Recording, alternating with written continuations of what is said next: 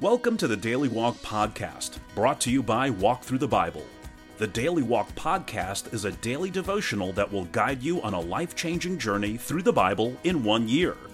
Join us every day to hear the entire Bible in a year, alongside a daily devotional thought that will help bring God's Word alive for you.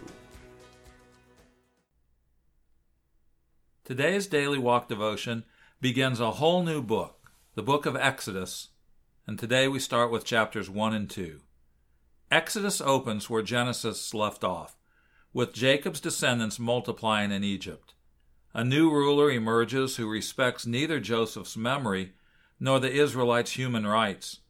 Though Pharaoh attempts to kill all newborn Hebrew males, the infant Moses is providentially spared and raised in the very palace of the one who sought his death.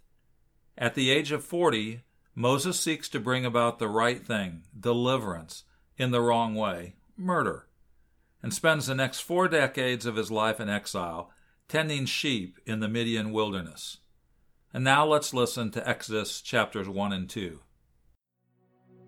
The Book of Exodus, Chapter 1.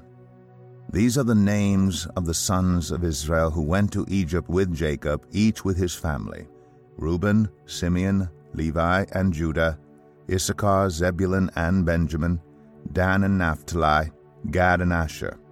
The descendants of Jacob numbered 70 in all. Joseph was already in Egypt. Now Joseph and all his brothers and all that generation died, but the Israelites were exceedingly fruitful. They multiplied greatly, increased in numbers, and became so numerous that the land was filled with them. Then a new king, to whom Joseph meant nothing, came to power in Egypt. "Look," he said to his people, "the Israelites have become far too numerous for us. Come, we must deal shrewdly with them, or they will become even more numerous, and if war breaks out, will join our enemies, fight against us, and leave the country." So they put slave masters over them to oppress them with forced labor, and they built Pithom and Ramses as store cities for Pharaoh.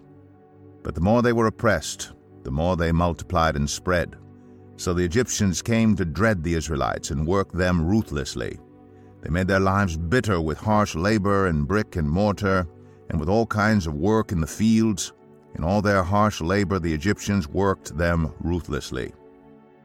The king of Egypt said to the Hebrew midwives, whose names were Shiphrah and Puah, "When you are helping the Hebrew women during childbirth on the delivery stool, if you see that the baby is a boy, kill him.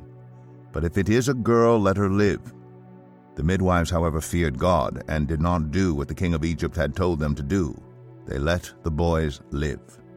Then the king of Egypt summoned the midwives and asked them, "Why have you done this? Why have you let the boys live?"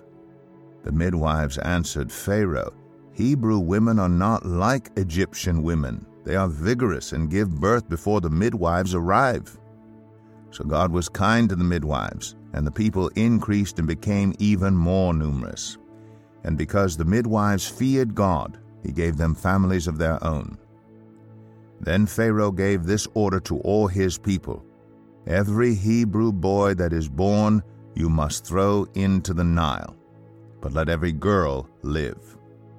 Exodus 2. Now a man of the tribe of Levi married a Levite woman, and she became pregnant and gave birth to a son. When she saw that he was a fine child, she hid him for 3 months. But when she could hide him no longer, she got a papyrus basket for him and coated it with tar and pitch. Then she placed the child in it and put it among the reeds along the bank of the Nile. His sister stood at a distance to see what would happen to him. Then Pharaoh's daughter went down to the Nile to bathe, and her attendants were walking along the riverbank. She saw the basket among the reeds and sent her female slave to get it. She opened it and saw the baby. He was crying, and she felt sorry for him. "This is one of the Hebrew babies," she said. Then his sister asked Pharaoh's daughter, "Shall I go and get one of the Hebrew women to nurse the baby for you?" "Yes, go," she answered. So the girl went and got the baby's mother. Pharaoh's daughter said to her, "Take this baby and nurse him for me, and I will pay you." So the woman took the baby and nursed him. When the child grew older, She took him to Pharaoh's daughter, and he became her son. She named him Moses, saying, I drew him out of the water. One day after Moses had grown up, he went out to where his own people were and watched them at their hard labor. He saw an Egyptian beating a Hebrew, one of his own people. Looking this way and that and seeing no one, he killed the Egyptian and hid him in the sand. The next day he went out and saw 2 Hebrews fighting. He asked the one in the wrong, Why are you hitting your fellow Hebrew? The man said, Who made you ruler and judge over us? Are you thinking of killing me as you killed the Egyptian? Then Moses was afraid and thought, What I did must have become known. When Pharaoh heard of this, he tried to kill Moses, but Moses fled from Pharaoh and went to live in Midian, where he sat down by a well. Now a priest of Midian had 7 daughters, and they came to draw water, and filled the troughs to water their father's flock. Some shepherds came along and drove them away, but Moses got up and came to their rescue and watered their flock. When the girls returned to Reuel, their father, he asked them, Why have you returned so early today? They answered, An Egyptian rescued us from the shepherds. He even drew water for us and watered the flock. And where is he? Reuel asked his daughters. Why did you leave him? Invite him to have something to eat. Moses agreed to stay with the man, who gave his daughter Zipporah to Moses in marriage. Zipporah gave birth to a son, and Moses named him Gershom, saying, I have become a foreigner in a foreign land. During that long period, the king of Egypt died. The Israelites groaned in their slavery and cried out, and their cry for help because of their slavery went up to God.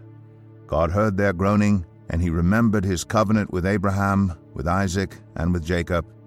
So God looked on the Israelites and was concerned about them. Here's your daily walk thought for today. The man sitting by the desert well was lost in his thoughts. With dejection on every line of his face, he felt much older than his 40 years. Moses was miserable, and with good reason.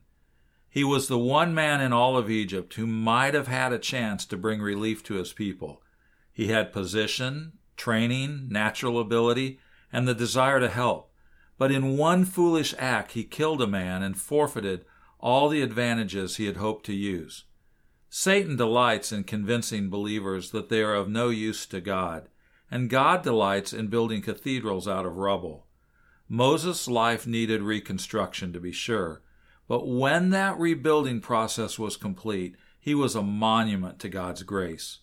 Where in your life have you nearly given up hope that God could ever salvage the situation? First, walk a mile in Moses' sandals. Study his failures. Learn about God's patience in his life. Then find your own desert well to sit by and meditate on the encouraging words for discouraged disciples found in Exodus chapters 3. Thank you for joining us today for the Daily Walk podcast from Walk Through the Bible. Be with us tomorrow as we continue our life-changing journey through the Bible in a year. Love this episode of the Daily Walk podcast? We'd love for you to rate and give us a review on iTunes or Google Play. Make sure you subscribe so you won't miss an episode as we walk through God's Word together. For more resources to help you live God's Word, visit walkthrough.org. That's WALKTHRU.org. Walk through the Bible. Take a walk, change the world.